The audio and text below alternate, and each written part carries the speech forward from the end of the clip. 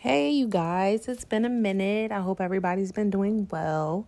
So, hot topics that's been going around, and one that I definitely want to touch on is the topic of women and their standards, and the entitlement, their feelings of what they think they deserve, and also the fact that what they think they deserve is typically not reciprocated or even doesn't even truthfully have much to offer in terms of being someone's wife of that statute. So, or a wife in general. So I'm just going to start out by saying this. I have people in my life that are married. I have people in my life that are not married, like we all do. However, it's a difference. People, if you're here to say, oh, it's just a piece of paper, then you're part of the problem. The commitment, the values, the standards to which you hold yourself, the accountability to which you hold yourself. And I'm talking about women, okay? This is not about to be a bashing session for men at all. This is about to be an accountability session for women because we rarely have that. And I'm living proof of that. Unfortunately, I've always been around people that are miserable, single, because if you're not married, you're single. And they didn't have the proper foundation to teach me. So I got taught from people with hurt feelings, and I got taught from people with anger and undealt with traumas of their own. So what is there to do but to coddle and console behaviors that were not appropriate? And here I am, and I get married, and I have the slightest clue of what's really the difference between being married and being in a relationship, because, I'm a girlfriend. I'm in this relationship with this man for a couple years, and I'm cooking, I'm keeping the house clean, and all of that type of stuff. So I'm thinking I got it made. I'm doing what I'm supposed to do. I'm strong. I make my own income, so I don't have to depend on him or rely on him for anything, right? It sounds like the American dream and everything you hear these days.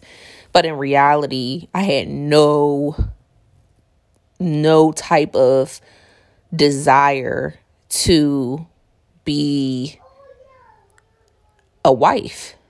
And when I say that, it's because when you become someone's wife, your values and everything should shift and change.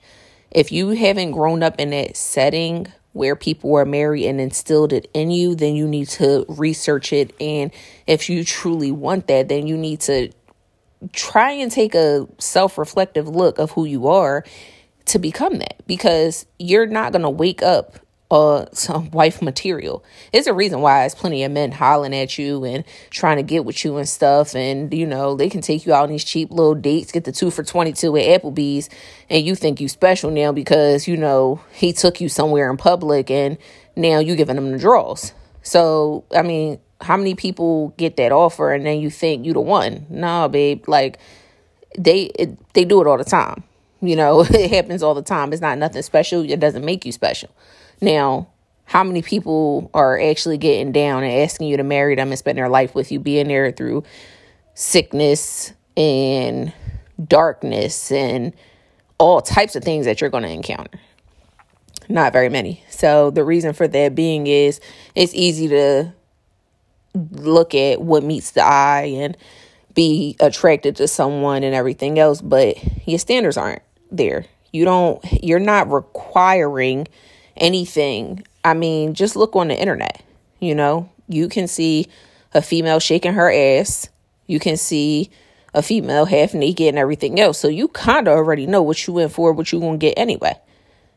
And if I'm a man, I'm looking and I see somebody who rarely is, expressing her emotions on social media, and she always, dressed conservatively or respectfully and never overdoing the makeup and just keeping it professional, it's going to make me think like, yo, I can't come to her with no bull.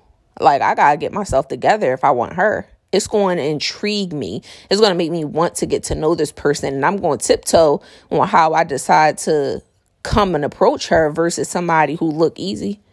And y'all think y'all don't look easy because y'all hollering and screaming and yelling about it. But let me tell you something.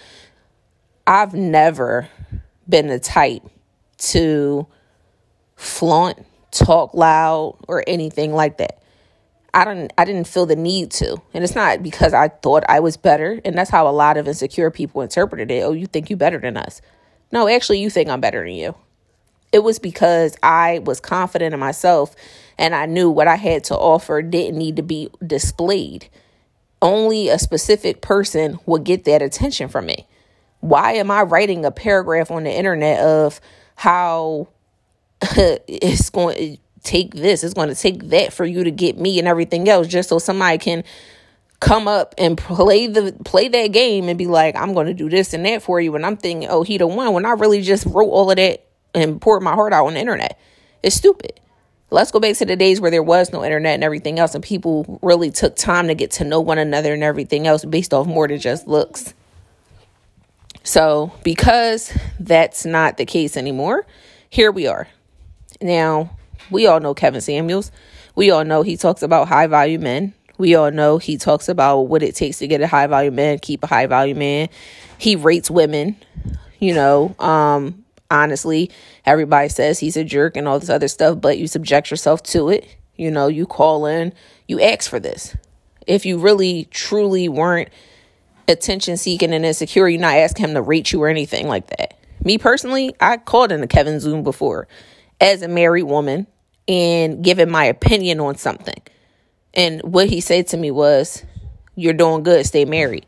But that was it. It was nothing more, nothing less. I was not attention seeking. I wasn't there to argue with this man on his platform. And I wasn't trying to prove him wrong because it didn't matter.